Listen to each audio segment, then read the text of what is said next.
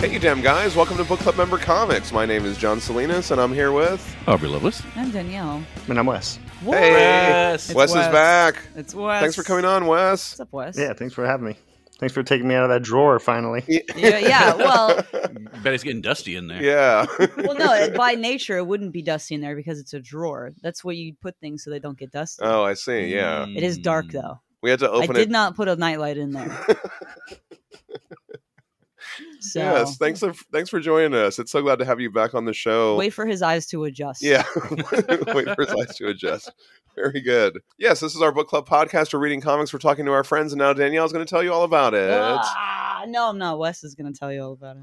No, I'm not. Aubrey's going to tell us all about it. Oh, wow. Throwing it to Aubrey. Okay. All right, I can do this. Can you? I don't know. I don't pay attention a lot. I know. That's what I'm excited about. I can't wait. All right, so Yeah. this is we're going to read a thing and tell you to read a thing, and then we're going to talk about that thing, and then you're going to listen to us talk about that thing, and then you're going to send us a "Hey, you damn guys" and talk about what we talked about already while we're talking about something else. Yes. Yeah.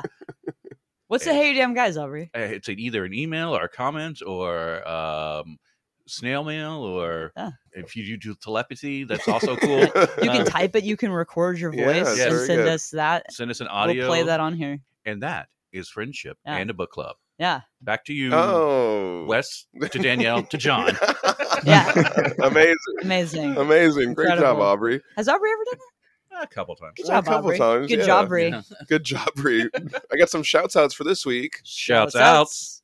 Oh, man, I got a triple shout out. Oh, Triple shout out. Yeah, What's that? I want to shout out Chris Egan, Robert Noonan, and Julian Zamo. okay. Chris Egan, Robert Noonan, and Julian Zamo. Collectively, these are book club members. Yes. They all messaged me early in the morning Oh, on shit. Tuesday and said, Okay. you uploaded the wrong episode. Holy shit. Um, Oh, no. fuck. so thank you guys Thanks, for doing guys. that. I don't know what happened the night before. It's just been a busy week, and like I guess when I uploaded the episode, I picked the wrong one or whatever, and which is frustrating to me because I spend so much time to get it ready on time. Yeah. So that way I can have it done before I go to bed, and it'll upload the next day. And Well, and sometimes- you're usually very careful about like yeah. backing up your backups. Like you're like, I'm going to send this to myself on 2 separate ways. I so usually- that if there's anything wrong, I can do something with I it. usually Dropbox the Yeah. final file so that way if something goes wrong, I have it. And then I didn't do that either. So, and I was already at work, and I was like, damn it, I'm not going to be able to do this till I get Yeah. home. So anyway, there was a delay with that episode, but thank you guys I like for that. pointing that I out. like that so many people Yeah. caught that immediately. Like, hey, Well, it also made me feel good because Yeah. they're listening to it right when it comes Yeah. out. Yeah. They're waiting for that episode to drop. I mean, Anyway, I apologize it for that. warms but our thank hearts that you're able to tell us that we fucked up so quickly. you. We love you for that. also- And by it's also- we, I mean John, because he's the only one who does any of this. I just show up and then leave. Well, it is also like, we had to put off doing the last Silver Surfer issue because of illness and all that. And so people were like, all right, finally, here's the last Silver Surfer. Yeah. Hey, guys, today we're Tricked- talking we about tricked something you. else. Yeah. We tricked you. Yeah. Anyway, but I hope you guys enjoyed that episode. I also wanted to shout out at C Husker J on Twitter. At C Husker J on Twitter. Yes. Book club member. Yes, they shared our post from our finale episode, and they shared it to like another podcast that they like, and they Oh, were like, nice. "Oh, we're talking about this comic," because I guess they also like that comic. Okay. So anyway, I thought that was cool that That's they were fun. like, "You got to listen to this episode." So thanks for sharing our episode. Thank you. And then also, I know we were talking with Julian Zama about when we usually record. I'm so glad that people want to get feedback in time for us to get it on the show. In the feed babe. So usually we record on Fridays at 7:30 Central Standard Time. But That's in America. yes. But like that's not all the time. Sometimes we record on Tuesday or Wednesday if we have an off week. So it's not a guarantee. I would say 85% of the time, if you get the feedback to us by 7:30 CST, we'll get it on the show. Well, I mean, you can get done with your notes long before then, so it has to be a little bit earlier. Yeah, than maybe a 7:30. little earlier. Maybe we're like 6 p.m. CST or something like that. But anyway, that's when I check the last round of feedback. And speaking of that, now we're going to go on to our listener feedback.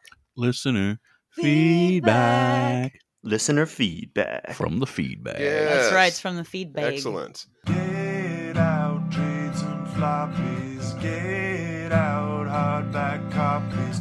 Digital is fine. Read along in time. Get We got a Hey You Damn Guys from Robert Noonan. Robert Noonan. Book club member. That's right. Hey You Damn Guys, a brief update. I finished Hellboy in Love and Hellboy the BPR 1957. I've also started the first audio drama. I'll probably listen to it in 20 or 30 minute increments. 6 hours is a bit much to get through in one sitting. I finished playing through Echo, which I enjoyed. Next, I'll be playing Chorus. Oh, and apparently I have Dracula Motherfucker in my Humble Mumble library. Oh, nice. So I'll be able to listen to that episode. Speaking of which, they're doing an Image Comics bundle at the moment, if that interests you. Oh. Nice. And one more thing. I can't tell you where yet, but Legends Con 2 is happening in March next year. So you weren't feeling well, Danielle? I hope you're doing better this week. Aw, thank you. Yes, That's very thank you, sweet. Robert. It's That's awesome. thoughtful. I Yeah. am feeling better. Thank you. Yeah, Dracula Motherfucker. I loved that one. That was I a good one. really It was a enjoyed good that. one. Yeah, that's Yeah. really good. I'll have to check out that Image Humble Bundle and see what books are in there. Thank you so much, Robert. Good to hear from you. We also heard from Julian Zamo. Julian Zamo. Book club member. Yes. He said, "Hey, you damn guys, I just caught up with the podcast just in time for the finale of Silver Surfer. Hopefully Danielle's feeling better now. Aw, thanks. Yeah, I am. Thank you for introducing me to this series, guys. It's become one of my favorite Marvel runs, and I probably wouldn't have read it if not for the podcast. That goes for a lot of comics you cover. Nice. Sure, some of them I'd already read before, like Harrow County, Invincible Claws, and the Mignola stuff, but some were new to me, and I'm really glad you had us read them, like Scott Pilgrim, Catwoman, Lonely City, and Salt Magic. Nice. One of those was Nice. mine. Yes. picks. Yes. I did. I picked one of those. Anyway, I was trying to think of my favorite issue of the Silver Surfer run, and I don't think I can choose. I just like the entire thing. Yeah. Yeah. I It know all feels like one big good thing. Yeah, it it does. really does. You know, like what an achievement in and of itself. Yeah. Also, thank you for Salt Magic. Also, I want to say I'm so glad I read that too. Yeah, also. that Yeah, was that was um, really that good was a one. recommendation by Mark Tweedale, Yeah. book club member. He said, "I know you probably have a long list of comics you want to get on the podcast, but I'll recommend some anyway. Yeah. Jenny Finn, probably already on the list since it's Mignola, but if you like the Doom that came to Gotham, you'll probably like this one. Same Okay. artist and reads like a proto Witchfinder, kind of. Okay. Yes, I have read Jenny Finn. It's really cool. It's really weird. Oh. So Okay. yeah." All He right. also said Zombie World, Champion of Worms, same as above. This is kind of proto BPRD. Paper Girls. This is one of my favorite comics ever. Okay. Oh. And the only one that has hit me hard enough to actually make me cry. Right. It sounds like you guys like Brian K. Vaughan and Cliff Chang, so it's probably right up your alley. Very emotional like Saga, but a bit less intense and gory. It's only 30 issues long, though, so it would take a few episodes to get through it, but I think it's worth it. Okay. I would love to see you cover it at some point. That's pretty good. Have you all read any of those, Paper No, Girls? I've heard that it's something. I've heard it was good. So. Yeah. I just haven't read it. I think I read the first trade, and it was really good, but All right. I just, it was just too many comics at the time. It's a lot. He also said, I have a few more recommendations, but I'll save them for later so as not to make a super long message. Really glad I'll be able to send Hey You Damn Guys more often now that I'm caught up on the podcast too. Awesome. P.S. The Venom movies might not be your best superhero movies ever, but I thought they were really fun. Tom Hardy is just so good at playing both characters. Tom Hardy is really good. And He's this, good in it. And this is coming from someone that was really skeptical and avoided them until I heard that Tom Holland Spidey was in the post-credit scene. That being said, I have yet to see Morbius. I'm not looking forward to it. Why not? But it's who Morbin knows? time. It's Morbin time. I seem to like a lot of superhero movies most people don't enjoy, like Mm. Eternals and Thor: Love and Thunder. I liked Eternals. Wow. Yeah, I hated both of those movies with my life. I think Thor: Love and Thunder is better on the rewatch. No, it's bad. On the rewatch, I think it's like expectations too. It's you one know, of the worst I don't know. movies ever. I will say this though: the Venom movie. When I first saw the first Venom movie, Yeah. I was like, "This is an '80s movie." And it's so great. If Yeah, you go yeah. into it thinking like I am about to see a goofy 80s movie, then you will have a great time and love it. And that's basically my attitude towards that particular movie. And so if you go in expecting anything else, you will be upset and disappointed. Don't do it. But he did have some more feedback regarding Robert Noonan's feedback from the last episode. All right, okay. Robert was talking about X-Men the Animated Series. Yeah. Julian said, this series is amazing. I love how much continuity the 90s cartoon had. I mean, Batman the Animated Series is amazing. It's better technically and artistically, but it's almost purely episodic. 90s X-Men and Spider-Man have long season arcs instead, which I find more satisfying in the long run. Sadly, the last two seasons were pretty random in the order and don't make much sense, but for that reason, I made a watch order. Classic me. Okay. To have the episodes of the last 2 episodes flow better. Mm. Also moved the great Mr. Sinister origin episode to season 2 where he's the main villain. Right. So he linked the Google spreadsheet. Awesome. So I'm going to link that. And we're going to show. watch Nice. it. We're going to watch it in that order to get ready for what? Yes, well, he X-Men said 97. That's he said it. the show can be very silly and cartoony. It is a cartoon after all. Yeah, it's a kid's cartoon. But it can also be surprisingly deep and emotional. I didn't expect to cry on the last episode, but I did. Really recommend giving the show a watch if you haven't personally. I can't wait for the revival, Yes. X-Men 97. Yes. So We have to talk about this. So, as I've said so many times before on this show, the X-Men cartoon was like basically my gateway drug to Right. so many shows and comic books and all of that, right? Just all that whole Just scene. all that whole scene. I was like, it was like blew my whole fucking mind. And so I started reading comic books and I started doing this and that. And so John was like, hey, sit down. You have to watch this right now. And he played the trailer for the new Yeah. series. And do you ever feel goosebumps all over your body? And I'm like, this is so stupid and embarrassing. Why do I have literal goosebumps all over because of this trailer for this cartoon for a kid's show? Like, I don't know. I fucking freaked out. Yeah.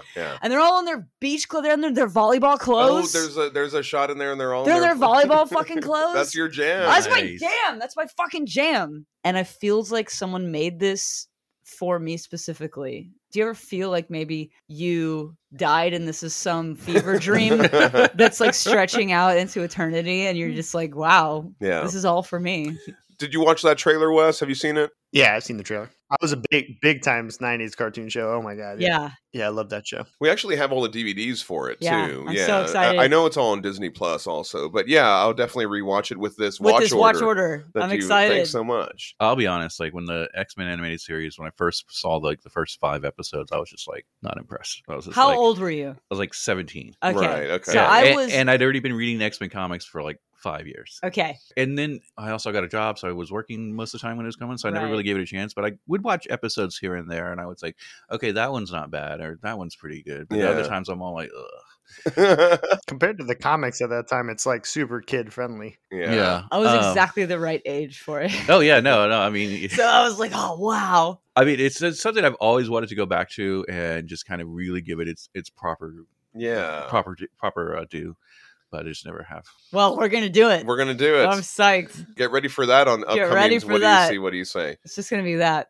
Julian says, I too can relate to being a completionist. I'm trying to cut down on it because it prevents me from enjoying lots of stuff because I want to get into something because I want to do it right, in quotes. Mm. For example, I only watched the original trilogy of Star Wars because when I finally get into it, I want to read every comic, every movie and show, and maybe even play the games with a storyline. And that's a pretty huge undertaking. So I keep postponing it.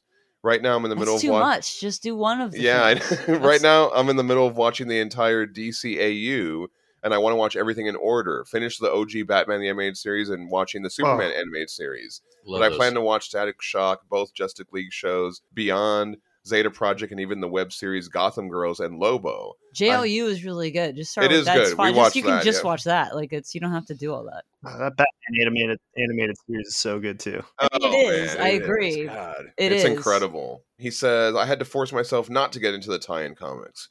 All that being said, listening to full albums rules. Yeah. And I always do it before I listen to songs on my I don't have time to listen to the entire album, so I just press shuffle playlist. Okay. I'm also trying to stop listening to entire discographies at a time Oh. so I can branch out musically. Yeah. I think Yeah. listening to a whole album at one time is a good idea because that's the album as it was meant to be experienced. But like trying to take such a big bite out of something, you're just going Yeah. to end up not doing it at all. Yeah, I don't know.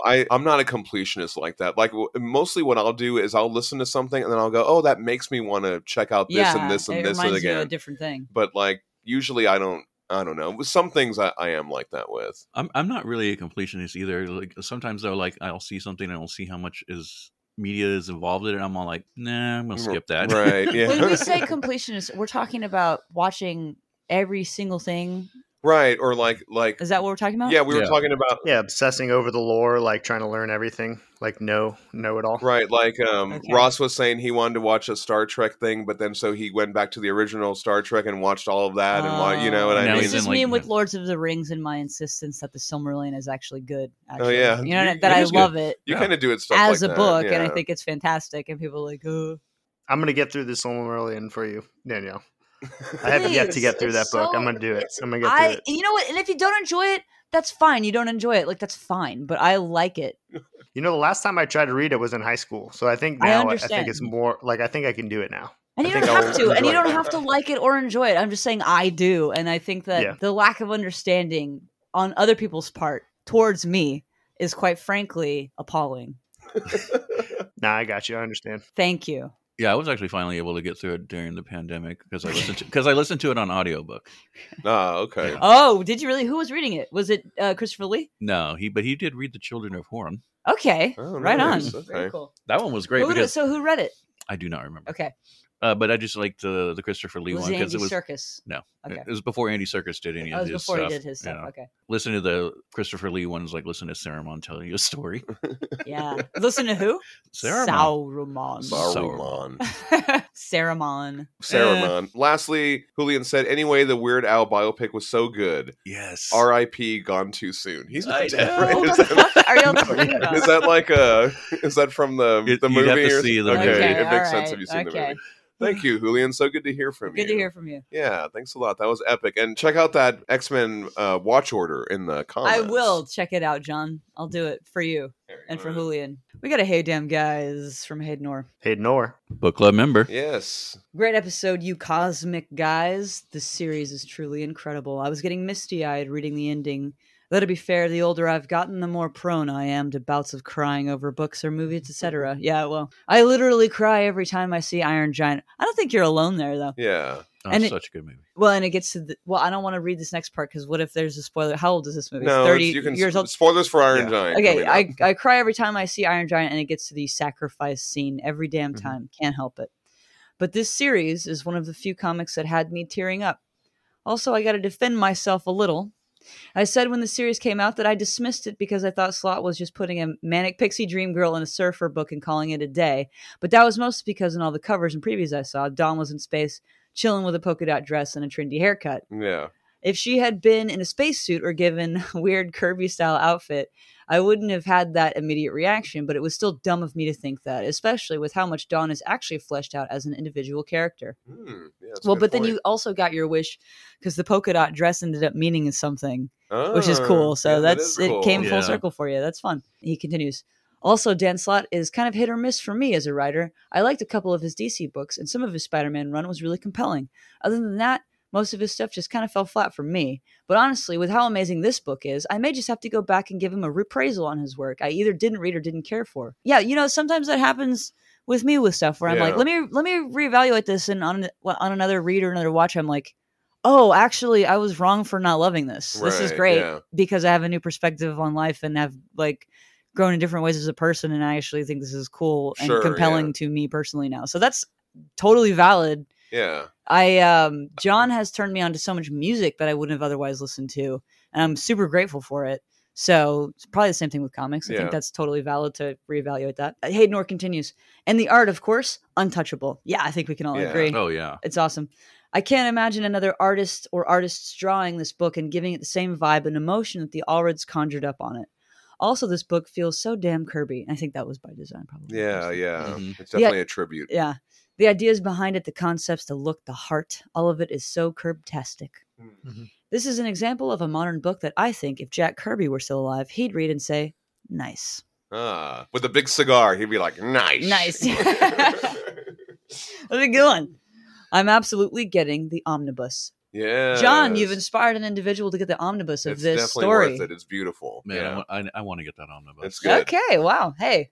Good stuff. Very cool. Thanks, Hayden. That's awesome. Love that. Hey, and that's what the book club is for. We evaluate things together and we go on we go on a journey together, and I think that's beautiful. Yeah, I think in terms of Dan Slott, like I might be biased because I've only really read his Spider-Man stuff and his Silver Surfer stuff, and both of those were good. Yeah, his Spider-Man stuff was good. Yeah, those are like the ones that people like. So you haven't, So, but I do want to read his She-Hulk stuff. Yes, I heard that was really good too. I've heard that's good, and I don't even hear things about anything, and I've heard that from someone other than you. I don't remember who that was. But that's one that I want to go back and check out. I do know that he did a run on the Fantastic Four that people did not like. Really? I think that's maybe the one that Hayden's referring to. Okay. No, I heard not to read his Fantastic Four run. Or that's what somebody had said. Oh, okay. There you go. It wasn't just me. I don't really know much about the Fantastic Four other than TV abs. So okay. Well, what else is I there wonder. to know? It would be interesting, like if someone, aka you, who knows all of the stuff about Fantastic Four, were to read it and be like, "Oh, I have this opinion," and like me, who like hasn't really read much other than like Marvels, or whatever, the stuff that like most people know about, and to read it, and I wonder if that would be like different opinions. I don't know. Yeah, I don't know. Because I wonder if it has to do with like attachment to these characters. Because I have zero attachment to any of those characters. Sure. Except I'll probably get around and read it at some point, anyways, and I'll probably love it anyways. Let us know what's going on with that. I just heard about the casting for the new Fantastic Four, and as someone who does not give a shit about these characters, I'm fucking pumped. Yeah. As someone who doesn't care about the Fantastic Four at all, I am fucking psyched. Yeah. I gotta say. Cousin is Ben Grimm. Yeah. Fucking really good. I love Vanessa Kirby. I fucking Vanessa Kirby is awesome. Yeah. Yeah, and I fucking love Pedro Pascal. Yeah. He's in everything now. He's in everything. Really It's is. great. Good for him. He can do no wrong lately. And then Eddie Yeah. is fucking from Stranger Things. Yeah. Johnny Storm, what is this man's name? I'm sorry. That's so mean of me not to remember this man's name. Somebody look this up. I feel mean. Well, you don't know the other guy's name either. You called him Cousin. Hey, look. He would be proud of me for doing that. Have you seen The Bear, I think Wes? He'd approve. I haven't seen The Bear. Oh, you should. Look, it's fucking great. Really good. Joseph Quinn and Ebon Moss-Bachrach. Okay. Very cool. Yeah. Excellent cast. I don't care about the Fantastic Four. I do care about those four actors and how good they are, and that they always do a good job in the stuff that they do. So I'll watch it. Yeah. Somebody, I was reading on the internet, everyone was reacting to it, and someone was like, I want to see Tom Holland and what's his name? What was his name? Joseph Quinn? Yeah. I want to see them in a scene together. Okay. You know I mean, what why? Johnny Storm and Spider-Man. You know what I mean? They're like friends. Are they bros? That's cool. That's that fun. would be cool. Okay. It would be cool to see. They'll do it. Like when Reed helped get the symbiote suit off Peter, Johnny put him in that Fantastic Four and put the bag over his head and kick me on the back. Oh, he had the okay. I actually vaguely know what you're talking Amazing about. bag, which man. is amazing. That's good. It's a testament to pop culture's staying power that I actually kind of know what you're talking about a little bit. Yes. Wasn't Wolverine on the Fantastic Four at some point? Yeah, with Spider-Man and the Hulk and Ghost Rider. Yeah. That sounds made up, but I know it's real. So I love that. First of all, oh, it was good. But this cast, I would watch these four people in any movie. I don't care what it is. So it's fine. It might as well be the Fantastic Four. Well, I heard that it was going to be set in the 60s, though. Well, great. Love it. It looks kind of 60s. Do it. I kind of have new aesthetic. Let's get a new aesthetic. I kind of have a theory of what I think is going to happen. Okay. Do you want to hear my theory? Go for or no? it. Please do it. Okay. They're going to get sucked into the negative zone or something. Something. Like I think that it's going to be in the 60s. Probably in another dimension. Okay. Because they've already opened up the multiverse. All so right. I think maybe they're not even, and then they're going to end up, they're going to be over there, and then they're going to end up in the negative zone or some shit. And then I thought they fixed all that. There was and then they'll be in the current timeline with everybody else. I And thought they'll they be weren't like doing timelines anymore. Wasn't Deadpool going to do something? We haven't seen this yet. Though, well, we so don't know. I don't we don't know what's happening. Okay, well, that. who knows? Anyway, what I'm saying is I love casting. Yeah. And I think that's great. That's good. It wouldn't even matter what the movie was. I would see it. Just put those four people in a movie. We'll look at it. Or any four people that I know and have seen them in stuff that I like before. Yeah. I'm watching that movie. I don't care what the plot is or what it's about, any of it. If you take four people from something I've seen them at least once before and I liked them in that thing, I will watch that. Yeah. We also heard from Mark Tweedell. Mark Tweedell. Book club member. Yes. He said, I haven't ever sent Tell You All About It before, but I was briefly possessed by a pair of chaps and did one back on the Hellboy Book Club podcast on episode 128. It was horrible. It was great and was wonderful, great. and we loved it. I say, old boy, what's all this I hear about this Hellboy Book Club? Oh, it's a right lark, old bean. Ms. Renee and Mr. Salinas and Lovelace host one of those podcast do's wherein they discuss Hellboy. God, blimey, what a jolly good idea. Isn't it just? And their listeners, upon orders of the book club, go out and read a set book, and the following Sennight, they all report back with their thoughts, and everyone has a merry old chinwag. Giggle mugs abound. 'Tis such a delightful club, its members soon become right chuckaboos. It's bang up to the elephant. Dear fellow, you laid that out so clearly. This Hellboy Book Club sounds exactly my sort of particular hinklepink. Yeah, that was really good. That was great. We loved it. Really good, Mark. We loved it. Yay. Julian responded and he said, I'm sorry that being possessed was not a great experience, but I remember laughing so much while listening to that on the bus that some people were looking at me weird. Worth it. Yeah. There you go. Well, I mean, you're on the bus. Yeah. I kind of feel like that's their fault for thinking there wouldn't be someone weird on the bus. Like, you're on a bus. What do you think's going to happen? I've ridden the bus many, many times. Yeah. And it's like, yeah, you know. I think I was the weird person on the bus, maybe. Yeah. It's fine. Lastly, I did want to talk about this comment and retweet that we got from Tom Brevoort. Oh. Tom Brevoort. Book club member, apparently. Yeah, and one-time editor at Marvel Comics. Yeah. He was responsible for the Silver Surfer series getting made. Yeah. Nice. So he said, great job, glad you enjoyed it. Yeah. Oh, so shit. He listened, Cool. he listened to our finale episode. Fucking awesome. That's really cool. Thank you, Awesome. sir. Thank Thank you so you. much, Very Tom. nice. Awesome. Hey. All right. All right. Now we can move on to our next segment. What do you see? What do you say? All and we've right. already been talking about a lot of the things that we've been seeing and saying so far. It's been kind of sprinkled throughout the episode, and that's fine. Sometimes we do that. That's okay. That's okay, because I'm the arbiter of that, and I say it's okay. I'm so fucking psyched for Dune Part 2. I know I don't have to actually say that out loud, because all of you already fucking know that. So I demanded to see Dune no less than 3 fucking times in the theater, the Dune Part 1 when it came out, because I was like, we're seeing this in the IMAX, and we're going to see it again, and we're going to see it another time. And I was so fucking excited. And so I read online somewhere, I can't even remember, it was probably Twitter or something, that they were reissuing Dune Part 1 back into the IMAX. And I literally just said, hey, John, I'm going to buy us 2 tickets to see Dune Part 1 for the 4th time in the IMAX. Do you want to go with me? Yeah. I'm buying 2 tickets. And he was like, yes. I was like, okay, we're going to go do this. And we show up. There's nobody in the fucking theater. And I'm like, hey, John, like I expected kind of more of a turnout for the reissue of Dune Part 1. And he goes, Daniel, it's Super Bowl Sunday. Oh, that's awesome. People are either at church or watching the Super Bowl. And I was like, oh, I was just so fucking excited to see this movie for the 4th time in the theater, which I've never done with any movie.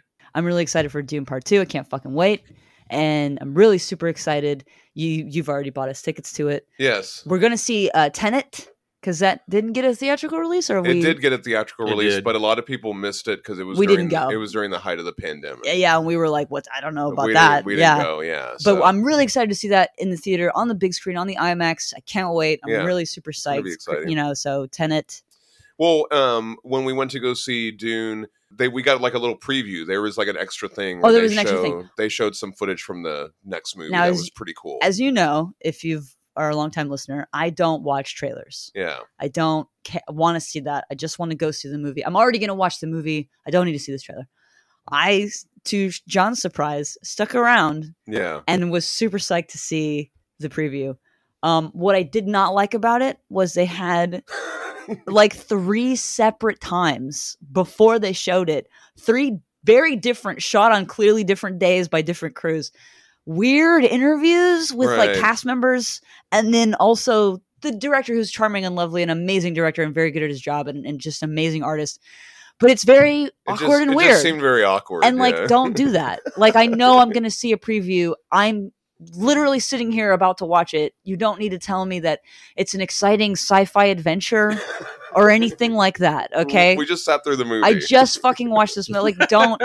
And it's also like, stay tuned for a thing. I know. Yeah. Like, I know that. But other than that, I'm like, I am not the kind of person to watch previews, sneak peeks. I don't like trailer. I don't want to see that. I was bang up for it. I Yeah. was so fucking psyched. And I left that theater being more psyched about this movie than I have been for anything in a long ass goddamn time. I can't wait. Yeah, I loved it. We've seen the movie a couple times. Like we've watched it, a lot at home, on the TV. He gave me a look, listeners. So, but when we were rewatching it, one thing that was remarkable to me, and I was talking to Danielle about this, was how movies, a lot of superhero movies, a lot of sci-fi movies, when they start off, they do the Lords of the Rings thing where they have bad, and it's not good. 5,000 years ago, this battle happened. Anthony Hopkins is going to tell you all about it, or something like that. Okay, you know what I mean? All right. And it's on a lot of these fantasy movies. It's too much. It's not good. And they also do it on Dune, but it's like better. Perfect. We just watched the David Lynch one, and literally a face pops up in space and tells you, the Side whole note, backstory. That probably wasn't him though. I know. They edited that to fuck. But still, on this one, like they do such a great job with it's that. So good. It's like the most tactful and masterful way to. I'll tell you why. Disseminate all that information because it's part of the actual narrative. Yeah. It's seamless. It's in line with the way that the storytelling is done throughout the fucking movie. The cinematography, everything, the voiceover, it's all the same tone. Right. It's not a separate part of the fucking movie that you have to sit through to get to the actual movie. Yes. Yeah. The part of the movie that you have to sit through before you get to the movie sucks. Yeah. This gets you psyched to watch the rest of the movie. You're so excited to see this movie. Yeah. And that's the difference. It's really cool the way they do that part. It's just like they're like, they show that, and you're like, "Wow, I can't wait to get into this movie." Yeah, I can't wait. But it's an info dump. But anyway. Yeah, but it doesn't feel like it. It doesn't feel. It doesn't feel like it. So yeah, next time you rewatch that, if you're going to rewatch it in preparation, take note of that scene and how little words they just dump all this information in. You know what I mean? It's so few lines. It's so few lines that they sum up so much information, and you get it. And I feel that this particular director, much like Christopher Nolan, which is probably why they like each other so goddamn much, is they trust their audience. Right. Yeah. Christopher Nolan and Denis Villeneuve, they fucking trust their audience. They're not dumb. They're not trying to hold your hand through it. They're here to see this movie. Yeah. We're gonna trust them because they trust us, and you're gonna have a good experience with the movies. It's just vibes. Yeah. They don't want to over-explain shit because over-explaining shit is not fun or cool. Yeah. And doesn't feel good. It's not a good way to start the movie. No, and it's just like, or throughout the movie even. Yeah. Even if you have a whole fucking movie that's just vibes, I'm so down for that. Let me interpret it. I want to. Yeah. And I think that that's part of why I like these guys so much, is that they do movies that are just fucking vibes. Yeah. It's so cool. And I also bought the popcorn bucket. He did, listeners. We've got the popcorn bucket. And at first he goes, "I'm getting this popcorn bucket." I was like, all right. And then when he brought it home, he handed it to me. I was like, you know what?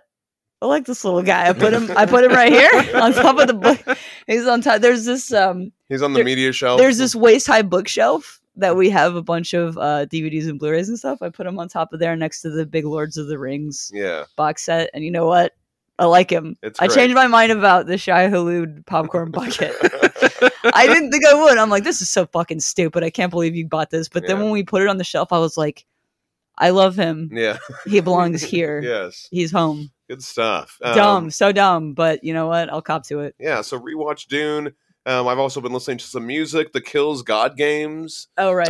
We're going to go see them live. Yeah, and so we're going to go see the Kills, and I picked up their new album, and I'm so excited for it, and I've just been listening to this album on repeat, and I'm really loving it. So there was a new Pearl Jam song. We talk about Pearl Jam every once in a while. Dark Matter just came out. I'm really excited for that. Yeah. And then on the other side of the spectrum, there was a new Dua Lipa song. Training Season. I wouldn't say they're opposite ends of the spectrum. Yeah, well, I got something for your rock and rollers and something for your pop music aficionados. There you go. That's about it for me. What about you, Aubrey? Well, I remember I saw that the new Pearl Jam song was out, and I was like jamming it, and I was like, yeah, I got to text this to John, but I was driving for work, and then as soon as I get to the place I'm going, I look at John had texted me. He sent it to me. I was just like, I was just about to send this to you. That's the two of you in a nutshell. Absolutely. Such a great song. It's really awesome. Oh, so good. I'm psyched for this album. We've been going back and watching some older movies. We watched Willow again. Okay, wow. Val Kilmer. Warwick Davis, Joanne Wally. Before she was Joanne Wally Kilmer. Okay. Okay. That's where they met. Oh. That's just another example of a movie that doesn't actually hold your hand. He's like, Evil Queen wants to kill this baby, and bam, adventure. Yeah, I remember the morphine scene at the end of that was like a huge deal at the time. Yeah, where they turn to Right. pigs. Yeah. That was really cool. That scene was so good. Doesn't Cersei turn people into pigs? Yes, Yeah, correct. it's Queen Bermuda. But he's talking about ancient. Oh yes, ancient. Yes, ancient lore. Yeah. Yeah. But and the movie just like it holds up pretty well. I mean, it's not like some 3-hour epic, but it feels big and epic. Yeah. When I was a kid, that It's movie such a- felt really like, whoa. Man, Yeah. I want to Yeah. rewatch that. Yeah. That's such a good movie. Yeah, so we watched that, and then for some reason, we watched Smokey and the Bandit. Oh, okay. Amazing. And Incredible. I was like, I remember we were watching. I was like, oh, there's this whole scene where Sally Field gets to drive the car, and she's fucking badass. She's like, boom. And he's all like, let me scoot over. She's like, boom. Amazing. But I was as we were watching it, I was like, because it only has that one iconic song in it. But like, if this were to come out today, it would be come out with like a classic soundtrack to go with it or something. Oh yeah, Right, for sure. yeah. All the big hits or some shit like that. And I'm just like, We gonna do what they say. be done. We got a long way to go and a short time to get there. We're eastbound and watch old bandit run. And then they announced that new Kingdom of the Planet of the Apes, and so Kathy. Oh yeah, it's gonna be fucking dope. Kathy hasn't seen any of them, and I've only seen the first one. So we started Rise of the Planet of the Apes. Nice. We finished that last night, and then we started Dawn of the Planet of the Apes. But I'm like, I have to go to bed. Yeah, it's a long one. Yeah, we also rewatched the Fucking, first we sure one. did. We Okay. watched the first one. I forget. So- Yeah, I'm glad you brought that up. As a kid, and this baffled my mother, I fucking loved the original, the very first one, the Planet of the Apes movie. Yeah, I fucking with Charlton Heston. With Charlton Heston, I fucking loved that movie as a kid, and I would watch that movie over and over again. I would watch Jurassic Park on repeat. I would watch, you know what I mean, Independence Day on repeat. I would watch that movie, and it would be like Sunday, and she'd be like, "You're watching this movie again? This movie's so boring and old. I don't understand why you like this movie."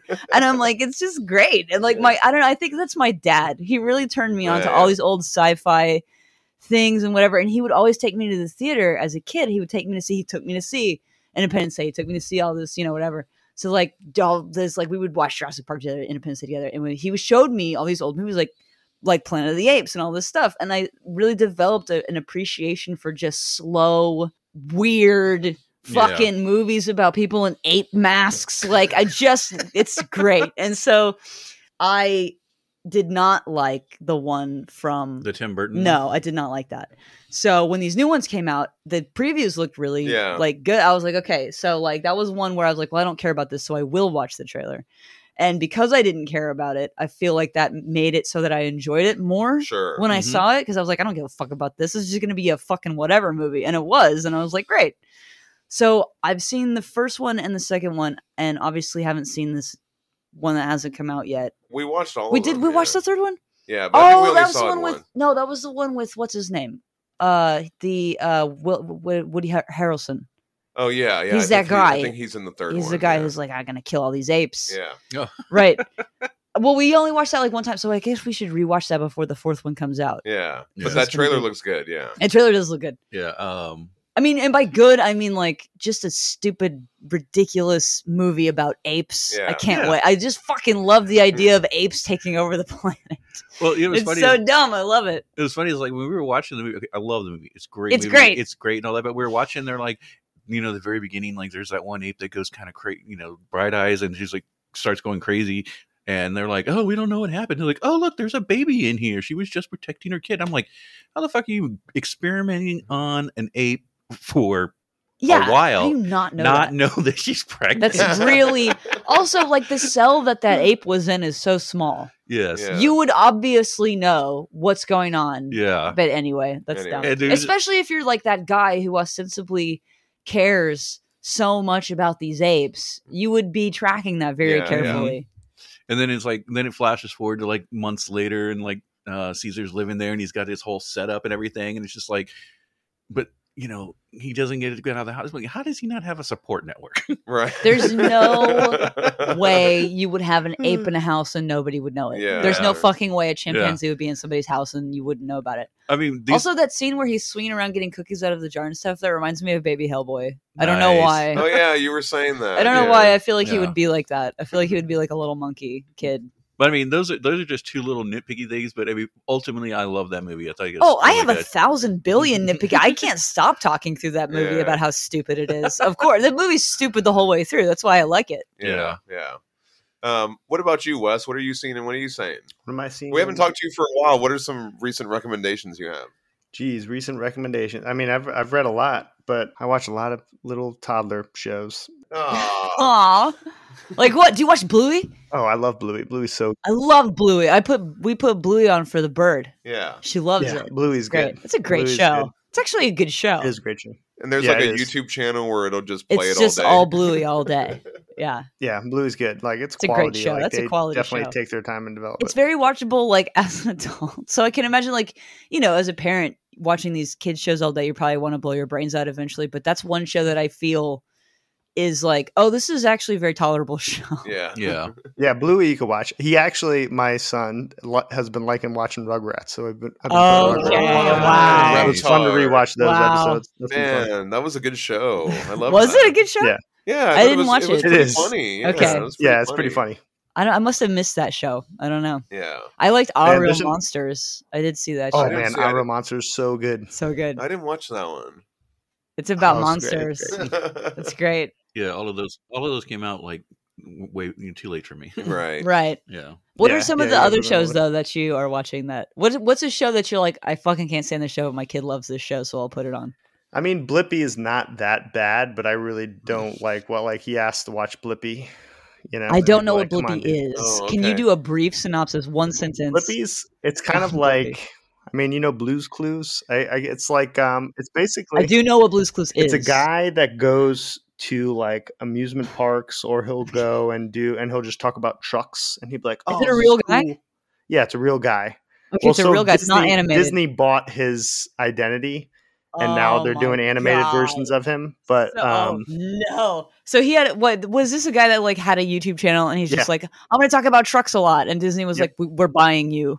We're Yeah, buying this and man. Okay. yep, that's exactly what Wow. happened. And he sold Wow. himself, or he sold his identity. But I hear a baby. I gotta You got to put some crying Blippi on. Put some I know, I gotta Blippi put on Blippi quick. Yep. So I don't know. I don't know. Blippi's fine, but he'll want to watch like there's a couple of shows that we're just like no, He asks we're for not. Blippi. He says, "Dad, put Blippi on." Yeah, he'll be like, I want to watch dump trucks, or I want to watch Blippi. Oh, And I'm man. like, okay. I And wanna then I'll watch like go dump and put trucks. stuff on, and then he'll see Rugrats, and he'll be like, I want to watch that, and I'm like, all right, let's watch Rugrats. sure. Watch So Rugrats. John's pulled up a man in suspenders and a bow tie and a hat and glasses, Yeah, that's Wow. him. big Orange glasses. and blue. I see Wow. Blippi here. Okay, all right. I'm starting to understand the situation that you are in. He looks so obnoxious. Yeah. What else have you been checking out, Wes? So I don't know, like personally. So Mark Laszlo just yesterday, I think, or 2 days ago, he just came out with his the Knick-Knack Man, and it's not wow. published anywhere. He just put the pages like high resolution up on his Oh. Facebook, and you Wow. can read through it, and it's really good. Oh, Okay, It's really good. Wow. Check that So like out. Julian mentioned Jenny Finn. It's like got that kind of vibe, like super weird. It's good. Yeah. It's fun. I love Mark. Awesome. Mark's awesome. He does some cool Yeah, stuff. he's amazing. Awesome, Wes. I have to check that out. That's a good recommendation. I forgot. I read the first 2 issues of Our Bones Dust. Oh, okay. Oh, have yeah, you I've been checked that reading out, that. Wes? Yeah, I That's got issue 3. I'm really gonna read good. it tonight. Yeah, I haven't gotten it. Maybe I'll get it this weekend. Issue 3 just came out. Yeah. But man, Ben Stenbeck, he's doing some amazing work on that. I think that's Dude, definitely something we should cover on Yeah. the podcast. Oh, Yeah. you know what? Recently, I don't know if it was this show or another show. We talked about Lawrence Campbell's new book, and I think I said it was called The Six Fingers. Mhm. So that's going to be the second part, but the part that's out right now is called The One Hand. Oh, okay. So the One Hand, I think, is the first part, and then The Six Fingers is going to be the second part. So, Okay. but so check out The One Hand Okay. at your local comic book store. You have anything else, Wes? I mean, that's pretty much. I can do like another self-published guy is Matt Emmons, who I've been following a bunch. He's I just read his Those That Inherit the Earth. He just did a Kickstarter, but it's like post-apocalyptic, like animals inherit the earth and like what they do. But maybe there's a human or like a ghost or a Right. creepy, like weird, deformed. So his stories are fun. Nice. I like Who was his that stuff. again? Give me that name again. Matt Emmons. Okay, nice. I'll link both of those. I'll link the Mark Laszlo Facebook post and Matt Emmons in the show notes. Awesome. All right, and now we're going to go on to our book club episode for the week. And I'm being swallowed by Shai Hulud. Oh no! Yeah, it's true. I'm slowly being swallowed up by Shai Hulud. It's happening. Well, bless the maker. Why did you put it Yeah, on? You should have yeah. never put it on your DVD. Kate. Just the coming and going of him, you know? Like, I serve only one master, and his name is Shai Hulud. All right. We're glad to have Wes back on so we can continue our discussion of Baltimore. It's been a while since we've come back to this series. We kind of took a break for the holidays, and then we just had a bunch of stuff going on, so I'm so glad to return to it. And this was such a good story. So yeah, we can go ahead and get into it. Yeah, things start to really pick up. Oh, on a like, what do you see? What do you say? I've been on the Discord a lot lately. Like Julian Zamos is there, Mark Tweedell's in there. Oh, he has his Hellboy Discord channel, right? Yeah, so well they have it inside. I mean, there's been a Discord channel since like I think it's started in 2019 or 2018. Nice. They just cover a bunch of Mignolaverse stuff. Julian Zamos has been doing the like a book club reading. He's been going through reading. So I've been in there just doing Baltimore. So he made a whole like shared it with me, an Excel spreadsheet with, just timeline stuff for Baltimore and things like that. Oh wow. So I've been chit chatting with him. So it's been cool. That's awesome. So I don't know. It's been cool. It's been cool chatting with him and doing stuff like that. But he's helped out a little bit where I've been reading some of what he put together. Yeah, that's really cool. It's so cool that everyone knows each other and they all hang out together outside of the show. That's awesome, even if it's like virtually or whatnot. That's so cool. Yeah, totally. Yeah, I almost like in the past 2 weeks I've chatted with him like almost every day, maybe a week and a half. Oh wow, Oh, nice. Just like little stuff, Right. So, anyways, yeah. So we're reading Baltimore, The Cult of the Red King. Like things, like you said, John, things pick up. So this starts getting really fun. It starts getting serious, right? It's snowballing. Yeah. Now. So the writer of this was Mike Mignola and Christopher Golden. We get Peter Berting on this. Yes, he's for the art. back. Yeah, he's back, and he's good. This stuff is good, man. It starts right away. Yeah. Like page one is yeah. beautiful, and he does the cover too, right? Doesn't he? Yes, This is him on the cover, right? I believe so. Publication date May 6th, 2015. The cover is, we sort of get that red figure that we saw when in the Chapel of Bones, Yeah. painting, but he's like looking at a sailboat and stuff like that. Little nod to some of the stuff that we're going to see. So previously on The Adventures of Baltimore, we had, most recently we read Wolf and the Apostle. Yeah, The Wolf and the Apostle.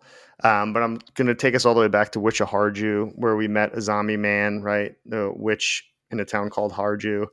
And then the wife of the zombie was a woman, Sophia Volk, who ends up joining the crew, right? Because the crew saves her. right, yeah. Yes. She starts to become a prominent figure.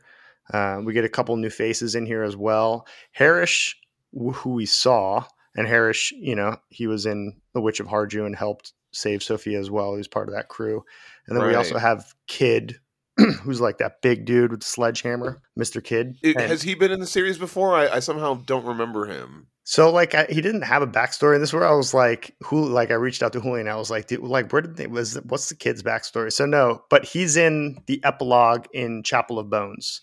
Oh, So in the epilogue when Hodge comes back and they're like catching Hodge up, like there's a group in there and Harish is in there as well. That's the formation of the Baltimore Bros. Yeah, the Baltimore Bros, and they're like, yeah, dude. And then he took his heart out and he handed it to us, and it was iron. Yeah, he just dropped it on the desk. He's in that scene. Yeah, okay. Yeah, they're like all in that scene. So nice. So more recently, Baltimore went to find out what happened with werewolf Duvik, where Duvik turned into a werewolf, right? That's where we see Rigo. So he goes to this hospital where Rigo is, and he's all scarred up, and Rigo tells his story. But Baltimore is there to kill Rigo, right? We know Baltimore is there to kill Rigo. But at the end of it, Rigo ends up joining the Baltimore Bros and becomes part of the crew. Yes. And then they walk off. And then like we find out that the Baltimore crew is sort of broken up into two factions to go on missions. Yes, Yeah. I have a proposal for the remainder of this episode. I'd like them to be referred to as Team Baltimore and Team Ice Cross. I think Sounds that good to those me. are Team Baltimore or Team Ice Cross. I think Those are that's the two perfect. teams. All right, that sounds perfect. All right, so Team Baltimore receives a letter from a priest in St. Petersburg, Russia, and they're going to go there. He says there's witches there. They need to come check it out or whatever, right? So they're going to go there and see what's going on. And then at the same time, they need to figure out where the Red King started. So the Ice Cross crew goes to do research on that and tries to figure out where the Red King had started, right? So Right. Yeah. we pick up with the Ice Cross crew in issue 1. But all this is inferred, right? Like that's not explicitly. No, not from the beginning. Yeah, you catch up on it as you read it. It kind of Yeah. throws you in there, and you're like, "Wait a minute, what's going on?" It took me a second to get my footing, but I liked it though. I thought Yeah. it was really cool, and it made me go back and go, "Oh yeah, there's two teams, and it's cutting back and forth between the two teams of the Bros." Yeah, that was Yep. yeah, it took me a second on that too, but yeah, no, it was really good. Yeah, I know. And that this would be like the issues would come out like once every 3 months. Maybe it came out more recently, like depending on, the year, it would be like one a month. Something like that. But I would start reading an issue and I'd be like, what the heck is going on? Why is Yeah. we're just like coming out of nowhere? I'd be like, did I miss something? And I would like go back and read and I would be like pulling issues out, trying to figure it out. But no, I mean, this is Mignola, right? He trusts us to figure it out. And Yeah. Yeah. so, but yeah, we open in Rome, Italy, May 27th, 1920. This is just after they would have met with Hodge in that office and shown Baltimore's heart. Oh, okay. They are looking for a church. When they find the church, it's been burned down. I love this drawing of the pigeon with a missing eye and like. Right. Yeah, I was sitting there thinking this pigeon needs some antibiotic. Yeah. Well, everything's being affected by the plague, right? So. Get that pigeon some penicillin. Yep. So they find the church and it's been burned down. And then Hodge is like, in my notes, this isn't actually the original location. Let's go. I love the storytelling, though, because it's like, I hate to tell you this, but this might not be the original site. And so Dr. Rose is like, well, tell me we didn't come all this way for nothing. And then they cut to where they're coming into this other dude's house. And it's like, oh, I'm getting it. You know what I mean? Like, this must be the real. Anyway, I just like that shift in the storytelling. Yeah, and I love this other dude.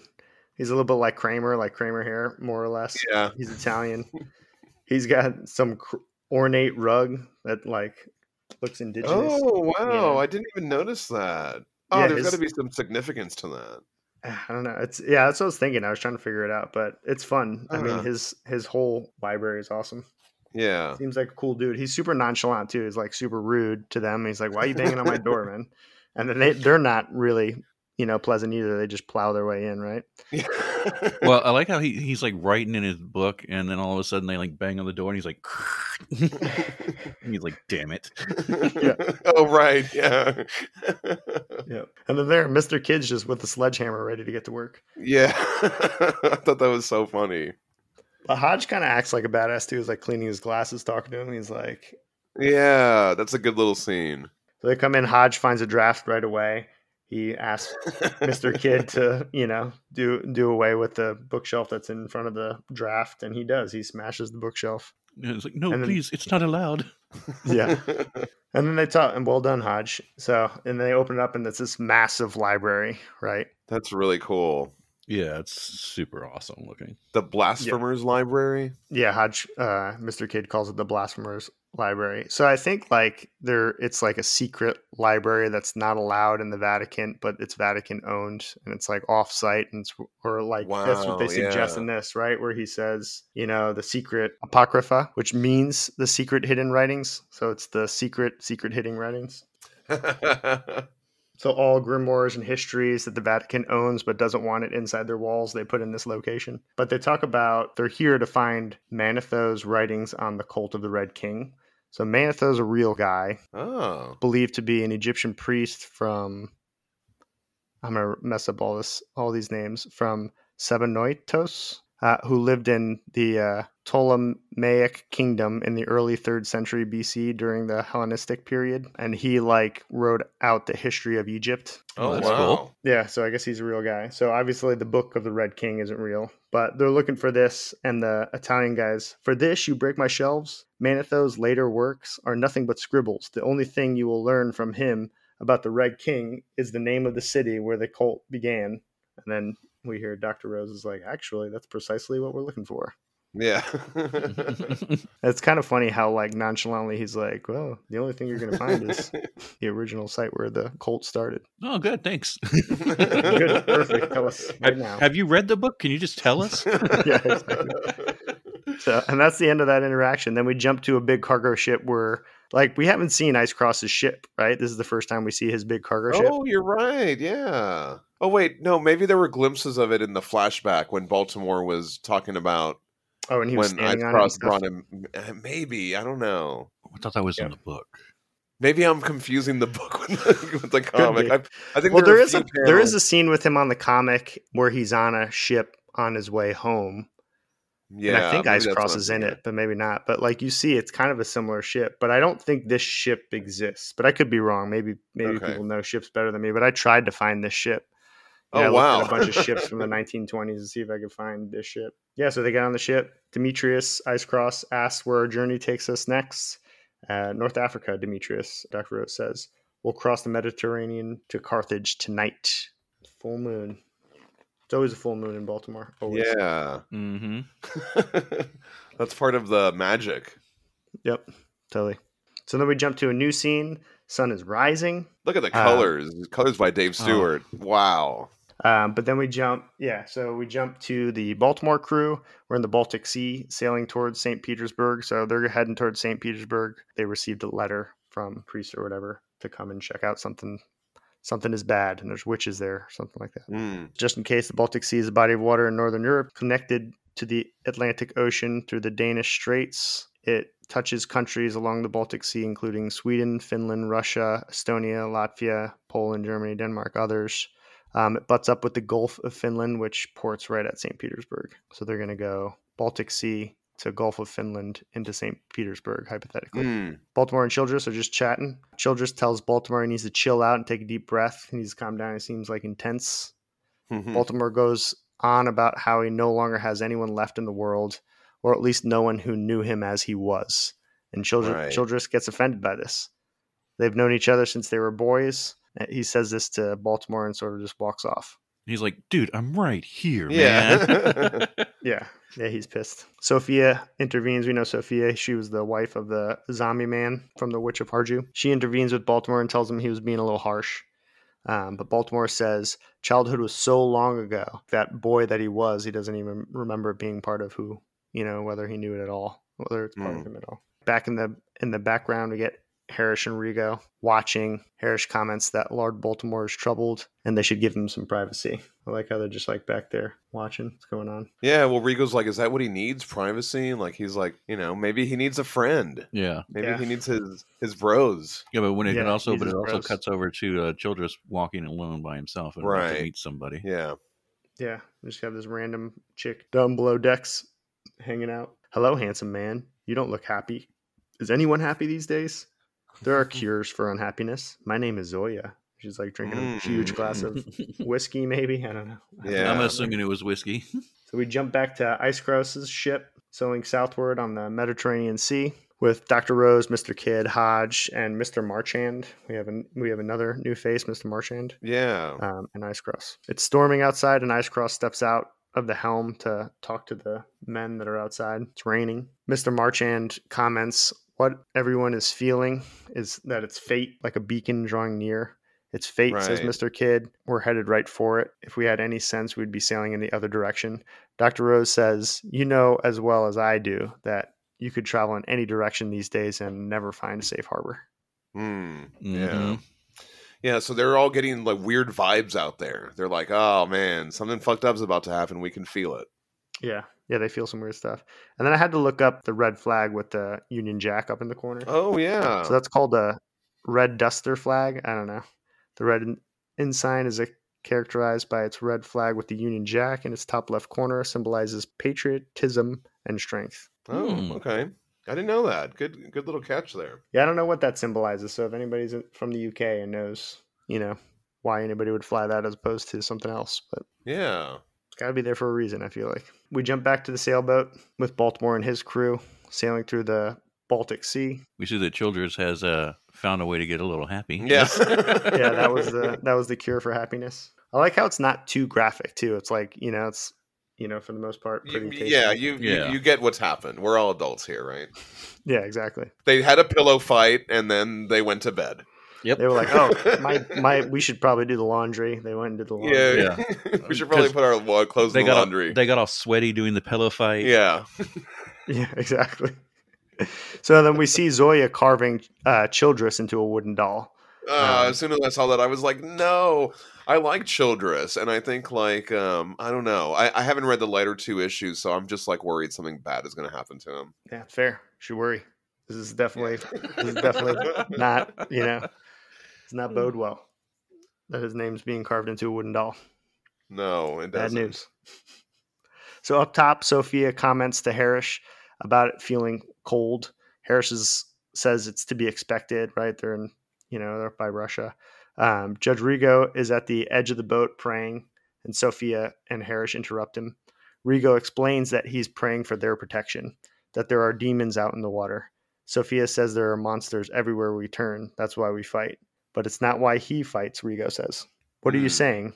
Questions Harris. And Sophia explains that Baltimore blames himself for the new age of monsters and the evil spreading across the world. And then I like how she's like smoking a cigarette while she's explaining. Yeah.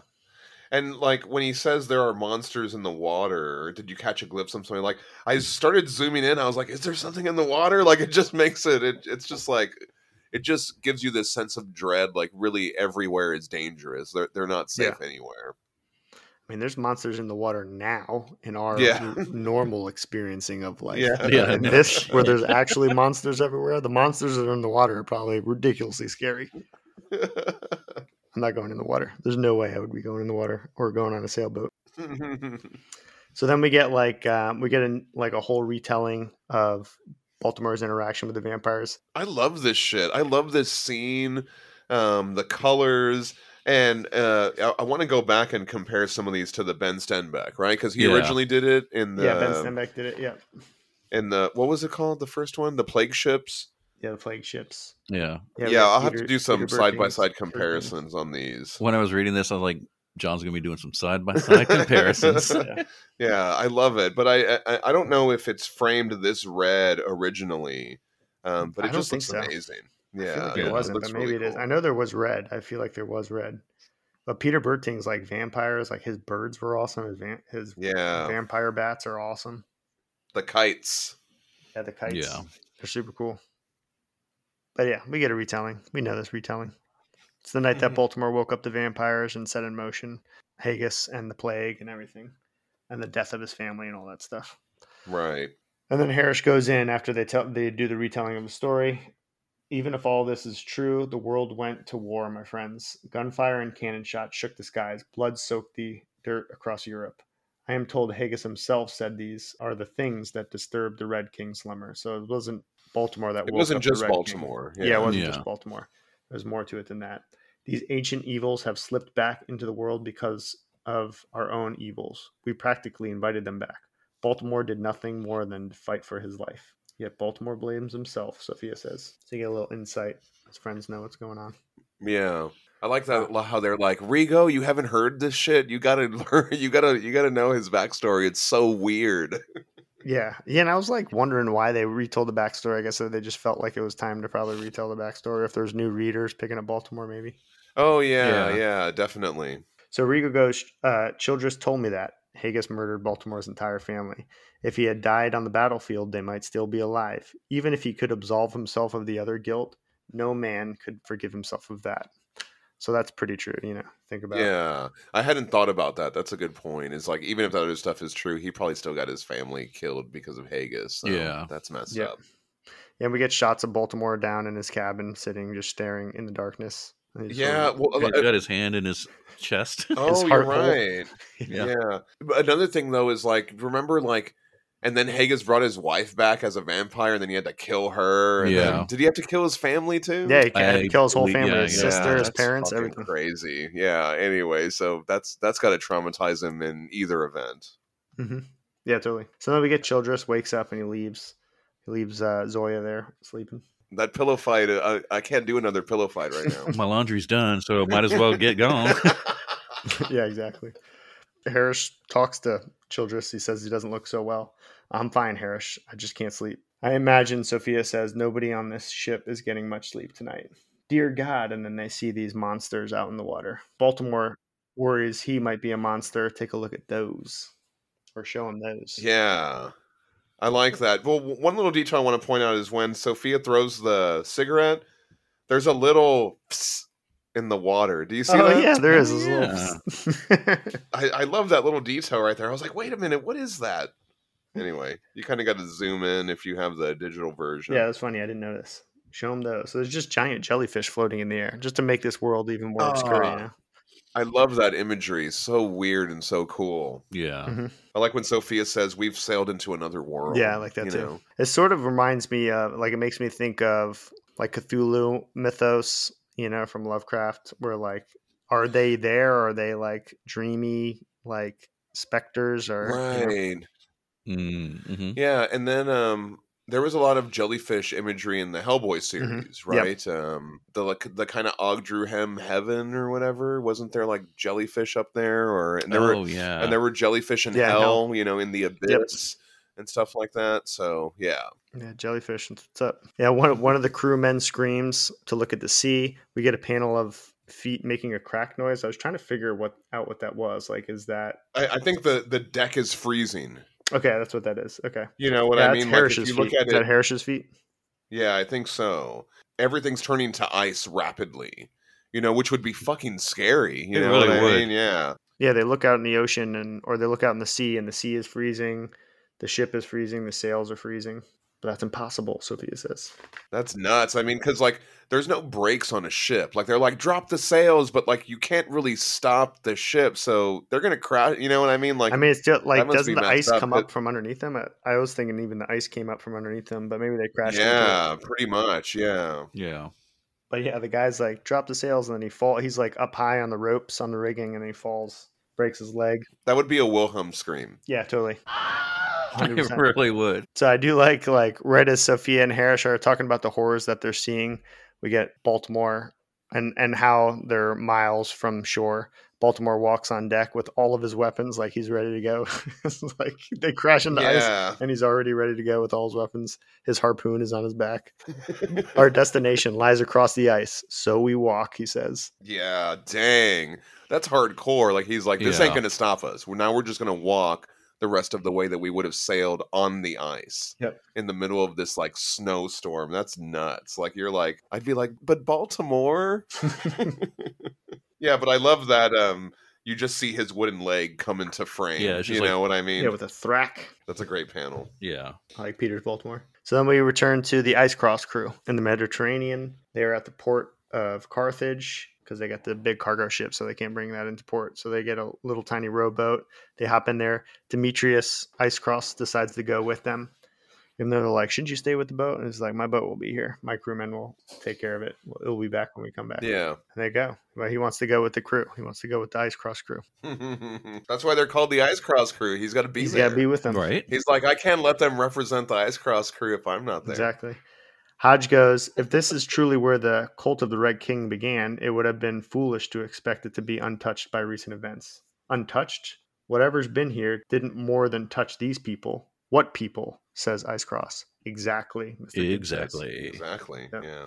Then we jump back to the Baltic Sea where they're trekking across the frozen sea. And we get That's crazy. yeah, I know it is That's crazy. I mean, I don't know. Just thinking about having to be on that crew, I'd be like, man, I wish I was on Team Ice Cross right now. Yeah, for sure. They're off in the Mediterranean where it's all probably warm. Yeah, they're in a little rowboat and shit. Yeah. Here, like their ship looks like it's, you know, it looks like it's been wrecked for years. Right. Mm-hmm. But then I don't even know who that is with a blanket. Oh, it's Oh, Sophia. yeah, Sophia. Sophia. Oh, I'm looking at the wrong panel. I'm looking at the panel with Baltimore. Oh. He's kind of looking behind Yeah, him he's and he like- sees Childress and Zoya there. Yeah, he's giving the side eye. He definitely thinks something suspicious is going on there. So the ice Yeah. touched one of the tentacles, right, of the jellyfish, and there's like a couple guys that are Mhm. like, "What's going on here? What is it? It grows up from the sea like this." And then Baltimore right away is like, "Keep moving. Let's get away from it." Sophia explains what he means is He's afraid if it freezes all the way, it's going to fall on us. So let's get moving. Yeah, so well, two things. I like that this is going to happen a couple times. Sophia has to translate for Baltimore because Right. he's so minimal in what he says and he's so aggressive. You know what I mean? He's just like, keep moving, but he doesn't say why. And so she's like, well, let me do this a more tactful way. This is what he's saying. Yeah.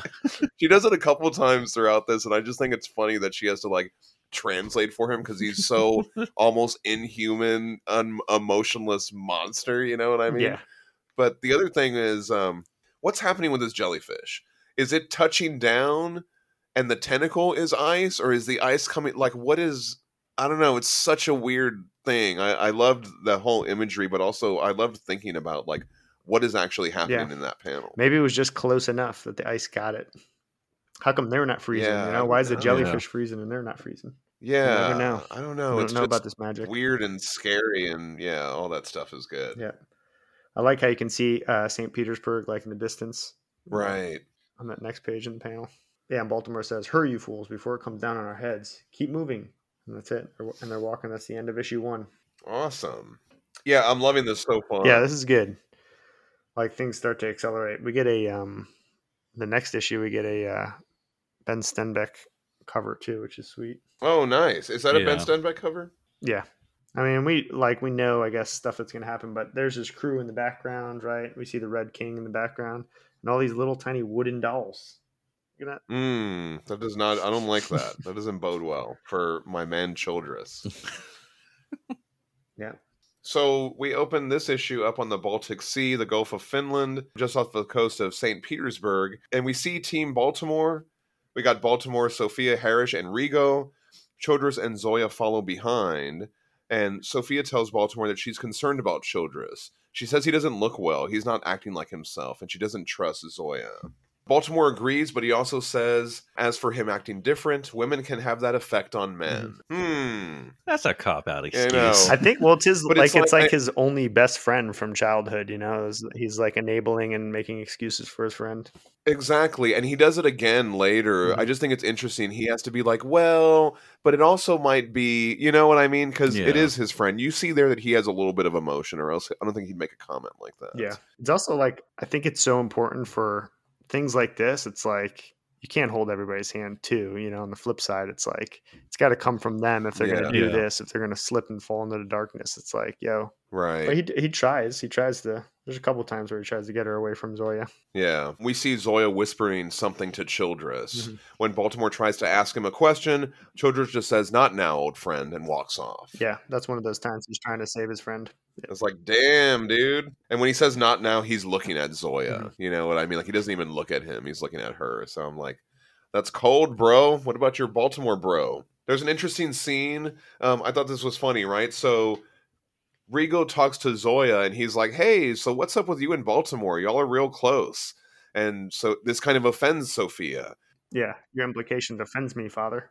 Yeah, and she says Baltimore's ghosts drive him, and she's got ghosts of her own.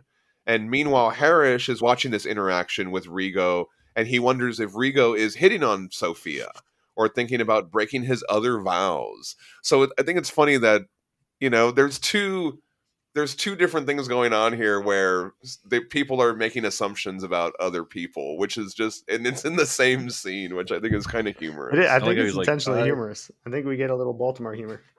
Yeah. Yeah, I like it. Baltimore's like, I suspect if Rigo were to pursue Sophie, he would find something other than his vows broken. Yeah, I Yeah. think we get a little joke. His there. balls yeah, Aubrey. like a knife in the gut or whatever. Like she handled herself with her Yeah. zombie husband who crushed people's skulls with one hand. Right, yeah. No, yeah, he would get his balls broken.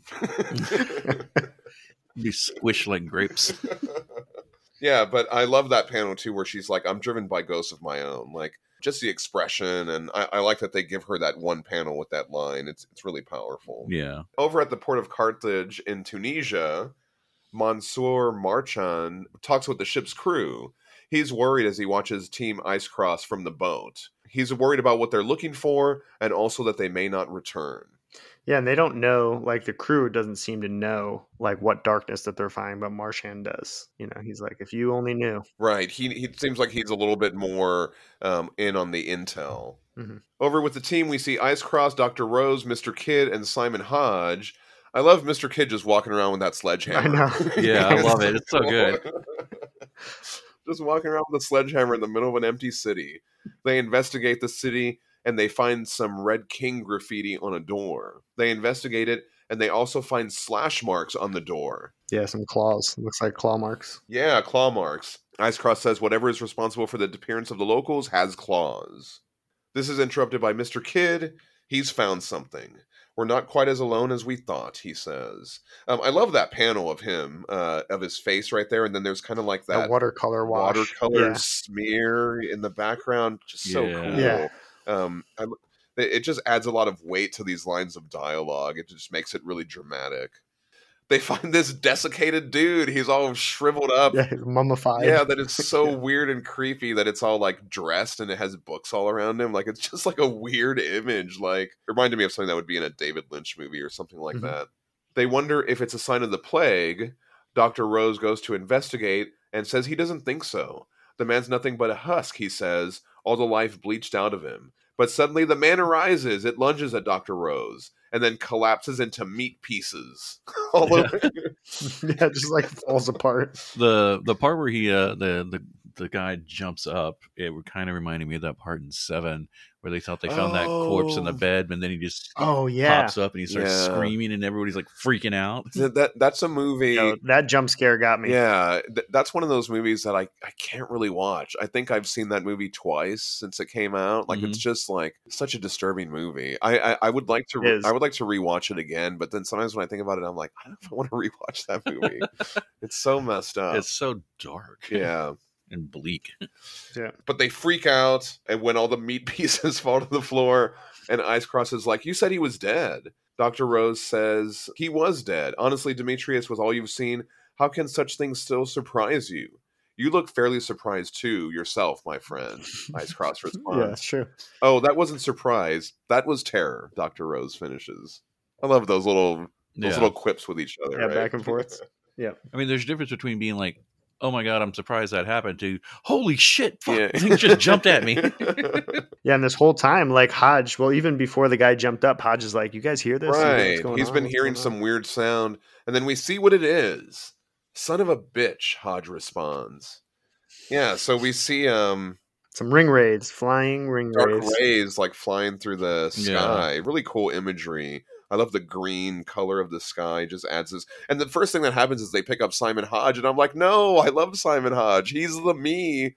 He's the he does look you know what I mean? He's the me avatar in this story. So I'm like, no, nothing can happen to Simon Hodge. Putting their tentacle fingers on his face. Right. So what's happening there? Is it like sucking his life out? It's doing something fucked up to him, right? Because from then on out, he's no longer conscious. Like they have to carry him around. You know what I mean? Yeah.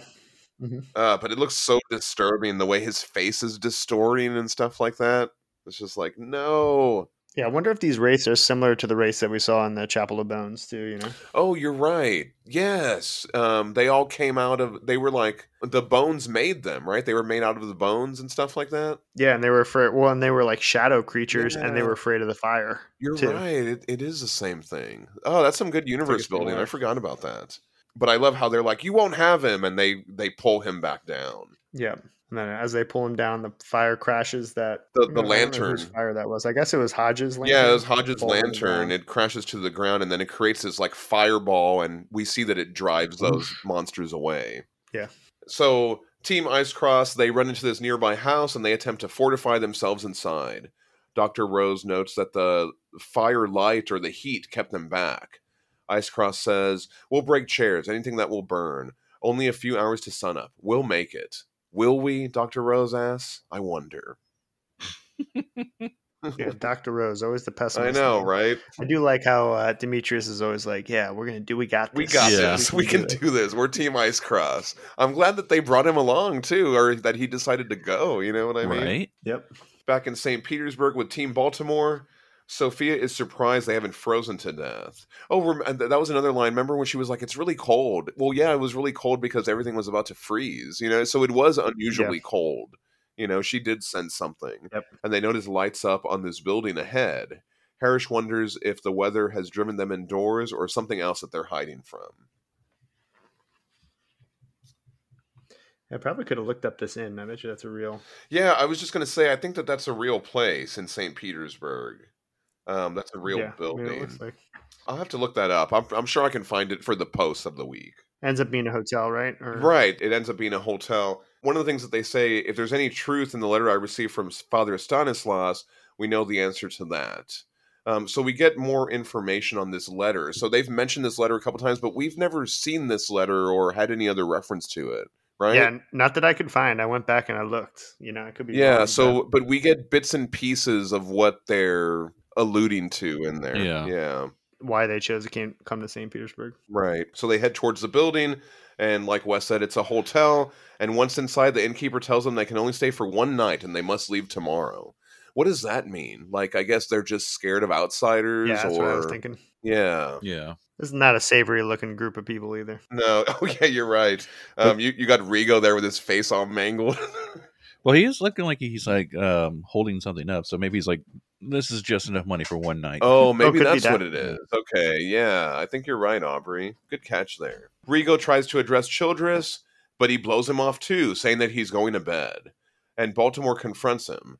Some occult power has frozen the entire Gulf of Finland, and you don't find that alarming enough to warrant a few minutes of your time? Of course I do, Childress responds, but morning is good enough. Something is not right, Harris says. Yeah. He says, I have a very important pillow fight to get to right now, so please excuse me. Harris is suspicious. And Baltimore agrees, but he's also like, well, he's not wrong. There's not really anything that he can do tonight. That's the second time that Baltimore kind of makes an excuse for it. Yeah. You know what I mean? He's like, well, so I feel like... And I wonder if he already, he knows Zoya is bad and he's sort of seeing where this is going, maybe. He's also sacrificing his buddy. Yeah, I feel like if they had intervened earlier, maybe, I don't know what's going to happen. Over with Team Ice Cross, they did survive the night. So that was good. See Dr. Rose... And Mr. Kidd is ready to head back to the ship, but Ice Cross reminds them of their important mission. Dr. Rose has to stay and look after Hodge after the attack. So Kidd and Ice Cross head out to search the ruins. And Ice Cross is a big dude, right? Wasn't he described as a big dude? And Mr. Kidd is towering over him. He's way bigger, right? So he's like their Hulk or whatever. I like when Dr. Rose is saying he has to look after Simon. We see his prosthetic. Mm-hmm. Remember, he has that prosthetic now because his fingers have been chopped off and stuff like that. So we kind of get another callback to that. As they walk off, Mr. Kidd is anxious, but Ice Cross reminds him that they have their ship waiting. And we get another shot of Monsieur Marchand watching patiently for them to return. Yeah. Over with Team Baltimore in St. Petersburg, the team realize they're stuck in the city until the ice melts. So what about that, innkeeper? We can't go anywhere. Right? He's like, I don't care, just get out. Yeah, Baltimore's like, I have a magical wooden leg that I can trade you. No, I'm just kidding. I have a magical wooden leg that I can kick your ass with. There you go, right? Yeah. If you wear it, you'll become a real wooden leg boy. Yes. Baltimore talks with his crew, and they make a plan to go see Father Stanislas once Childress appears. They have his address from the letter. Sophia mentions another detail about the letter. There are supposed to be many witches. Mm-hmm. Rigo agrees witchcraft must be at work. The ice is keeping people isolated and at the mercy of whoever is behind it. Sophia's still smoking there. We get some cool smoking shots of her. Yeah, and they're coming down. Childress and Zoya come on down the stairs. So in that panel right before where Harris says they're coming, I was trying to figure out what that painting is. Yeah. And I couldn't find it. No. I didn't have a lot of time to look for it, but I was like, there's too much detail in that. That's got to be a real painting. Yeah, I'm going to see if I can find it. Yeah, there's another painting too when they were checking in above the fireplace, and I thought maybe that was also something. I don't know. Oh. But yeah, I think is that the same painting? That's the same painting, might be but the same painting. It's the other side of it. So yes. God, I'm going to have to find that. I think it's the same painting, but you're seeing the left side of it on page 166 of the omnibus, and you're seeing the right side of it on page 169, I think, because it looks like they're in that same kind of lobby area. Yeah. Anyway, they come down. Childress comes down with Zoya, and Baltimore confronts him. Where do you think you're going? He grabs Childress's arm, and Childress was like, it's on now. You know, he grabs Baltimore by the collar. Keep your hands off me. Keep my hands, Baltimore responds. That'll be enough. And he clocks Childress in the face. Yeah, good. Well, it was like Childress and Zoya were just walking past the crew. They weren't even going to say anything. They were just going to leave. They were just going to walk out, right? So that's why he's like, where are you going? Mhm. And then Childress fucking goes for his gun. I was like, what the fuck, dude? Mhm. He's like, sodden bastard. Yeah. But Zoya stops him. Yeah, stop. Come along. Rigo tries to intervene and calls Zoya a witch, which she takes offense to. I'm just a woman in love, she responds. I love pillow fights. Leave him be, Rigo. Let him go, Baltimore says. Rigo does, but then he's like, you can't be serious. What are you thinking? And then again, we get the translation of Baltimore's actions, but we get it from Sophia and Harris. I love this. They're like, Yeah. Sophia's like, he's thinking that Zoya's a witch, but that it's impossible to know how powerful she might be, so confronting her around so many people might be an error. He's wondering if she chose Mr. Childress from the men on our ship at random, or if she knows who we are and our purpose in St. Petersburg. And then Harris is like, because of course, if she's unaware of Lord Baltimore's identity, she might well lead us back to the rest of her coven. And then Rigo's like, oh. But and also, I love Baltimore's expression while they're saying all this, because he's just kind of like, yeah. Yep. It pulls from the cigarette. These guys were paying attention. These guys were paying attention. Didn't you do the reading? What do you want, an info dump? This is like Rigo's first. This is his first mission with them, right? Yeah, so he's having to learn the ropes of how to translate Baltimore's actions and whatnot, which is really interesting. Yeah, but Baltimore's like, no, not us, only me. He's going to follow them. Right. They're going to go to the address the father Stanislas or something like that. I tried to look up that name too. It's a common name, so I couldn't find a specific reference to it. And Baltimore says that he would try to find the witch's coven location and meet them back in 3 hours. Sophia asks, what if she knows exactly who you are? What then? Then I'll be walking in a trap, Baltimore responds. But I've walked into traps before. And then we get a shot of like this red chick in a red. Yeah, so he's like sneaking around, and then there's like somebody watching him. I love that costume, though. I was this is some kick-ass. Like, whether this is a good person or a bad person, I just think that costume is dope. Looks really cool. Definitely brings focus to her. So I wonder if Baltimore knows that somebody's watching him, because he's always like one step ahead, right? Like, does he know that somebody's watching him as he's watching them, or are they truly, there's that scene where like Zoya and Childress are up ahead, but he's looking up into you see that frame where he's looking up above the buildings behind him, but he's following Zoya and Childress. So I don't know. I feel like probably. Oh, you're right. Yeah, he is kind of looking up. I think he is looking over there. Yeah, it's hard to tell where his eyes are going, but I think he sees her. He sees her.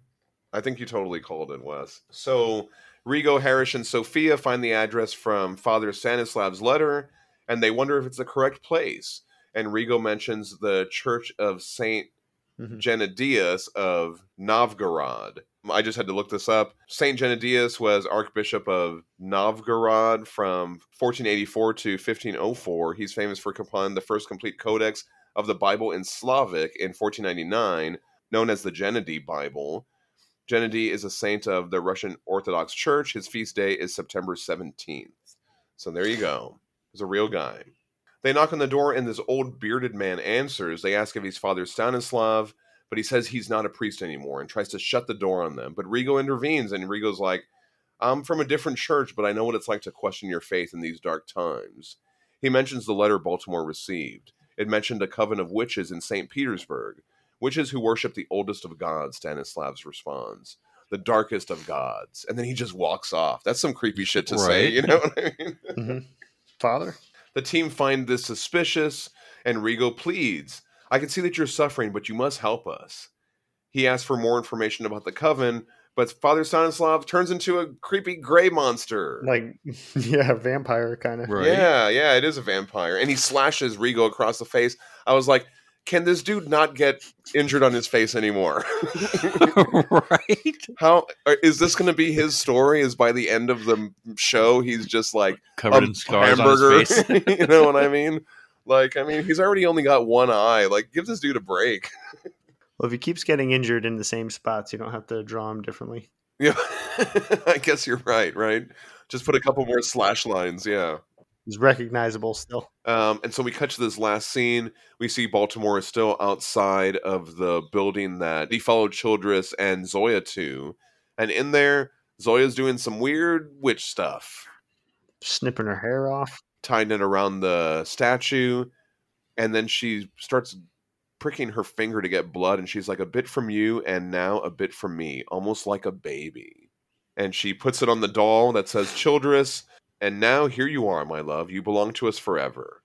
You and all the rest. And she's got like a huge library of all these little statues with the little hair tied around it. So I guess like the hair tied around it is maybe binding him to her or something like that, right? Yeah, that's what I was assuming. I don't know, but there's a lot of dolls. There's a lot of them, right? So does she have an army of dudes that she pillow fights or something like that? An army of pillow fighters? I don't know, So, but I like one of the dolls has a book, like it's like reading a book or a newspaper or something. It's like right in the middle on the bottom. Oh yeah, that's interesting. Yeah, that's the local librarian. She got him too. Yeah, but wow, what a really creepy way to end this. And I'm like, I don't want anything bad to happen to Childress. I'm sure something bad will happen to him, but it's just like Childress, Hodge. Like, I don't want anything bad to happen to Hodge. Man, I love Hodge. Yeah, I love I'm starting to love all these characters, and so but this is the type of series where any one of them could die at any point, and you know what I mean. And it's just that's just how this book is. So anyway, I'm excited to get to the rest of these issues. And I know Aubrey, you were saying you didn't stop. I don't think you just kept going. Because I read this the other night, and I was just like, I got to the end of this, I was just like, I'm going to keep. Yeah. No, I wanted to, but it was a time thing. I just didn't have a lot of time this week. So, but man, it's really good. I'm really excited to get to the next section. And I think it's good to break it up like this so we can have more time to savor all the little character moments and the amazing art by Berting and Dave Stewart. Really just knocking it out of the park on this series. Yeah, I like Berting in this. Berting sort of becomes the artist for the Outerverse. It's awesome. Yeah. Nice. But I think we do. From what I remember, because I stopped, like I had read this stuff a while ago, and then I haven't reread it since now we're reading it for the book club. But I do think we get a Harish backstory and a kid backstory from what I remember eventually. We just haven't gotten it yet. Oh, that would be cool. Yeah. I'd like to learn more about them. Awesome. Well, great job on the notes there, Wes. I really appreciate your help this week on making this episode happen. Yeah, no problem. I love it. It's fun. I'm really excited to have Wes back on the show. This will be our new monthly feature, right? So we're done with the Silver Surfer comic. So we'll be going through Baltimore a little bit more rapidly now. So we'll have another episode next month with Wes. And we'll finish up this story. So I'm really excited for that. All right. I'm excited to hear what you guys think about Baltimore series. Let us know your thoughts on Cult of the Red King Part 1. And now Aubrey's going to say all the things. All right, everybody. We're back in the Outerverse reading the Baltimore and the Cult of the Red King. I really enjoyed this story. Like I said, I didn't stop. I read the whole thing. I wonder what you thought. Send us a hey, you damn guys at bookclubmembercomics@gmail.com. Follow us on Facebook and Instagram at bookclubmembercomics and on Twitter at bookclubmembers. And as always, you can find all of our resources on our Podbean websites and our link trees on our socials. As always, a special thank you to Paul from God of Harn for the listener feedback theme. Thank you, Paul. Thank you, Only Beast, for the main theme. You're welcome. And be sure to check out their new album, Long Con. You can get it at onlybeast.com. Yes. All the music streaming platforms. You can find it on there, too. You can find the podcast wherever you get your podcast from. And when you're there, open it up and give us that 5-star review. Every little bit helps. And if you're enjoying what you're hearing, tell a friend. Have them join the book club. Everybody wants to be a book club member. Do it. Next week, we're going back over to the Hellboy Book Club podcast, and we are going to be discussing Hellboy, A Plague of Wasps. So you guys know what to do. This one, you just got to get the audio file and listen to it. Yeah. Yeah, it's a little trickier. And it's about 5.5, 6 hours long. Yeah. And join us next week over on Hellboy Book Club podcast. And we'll be back here in 2 weeks for more Book Club member comics. Thanks for listening, everybody. I'm John Salinas. I'm Wes Matthijs. And I'm Aubrey Lovelace saying, "Sodded bastard."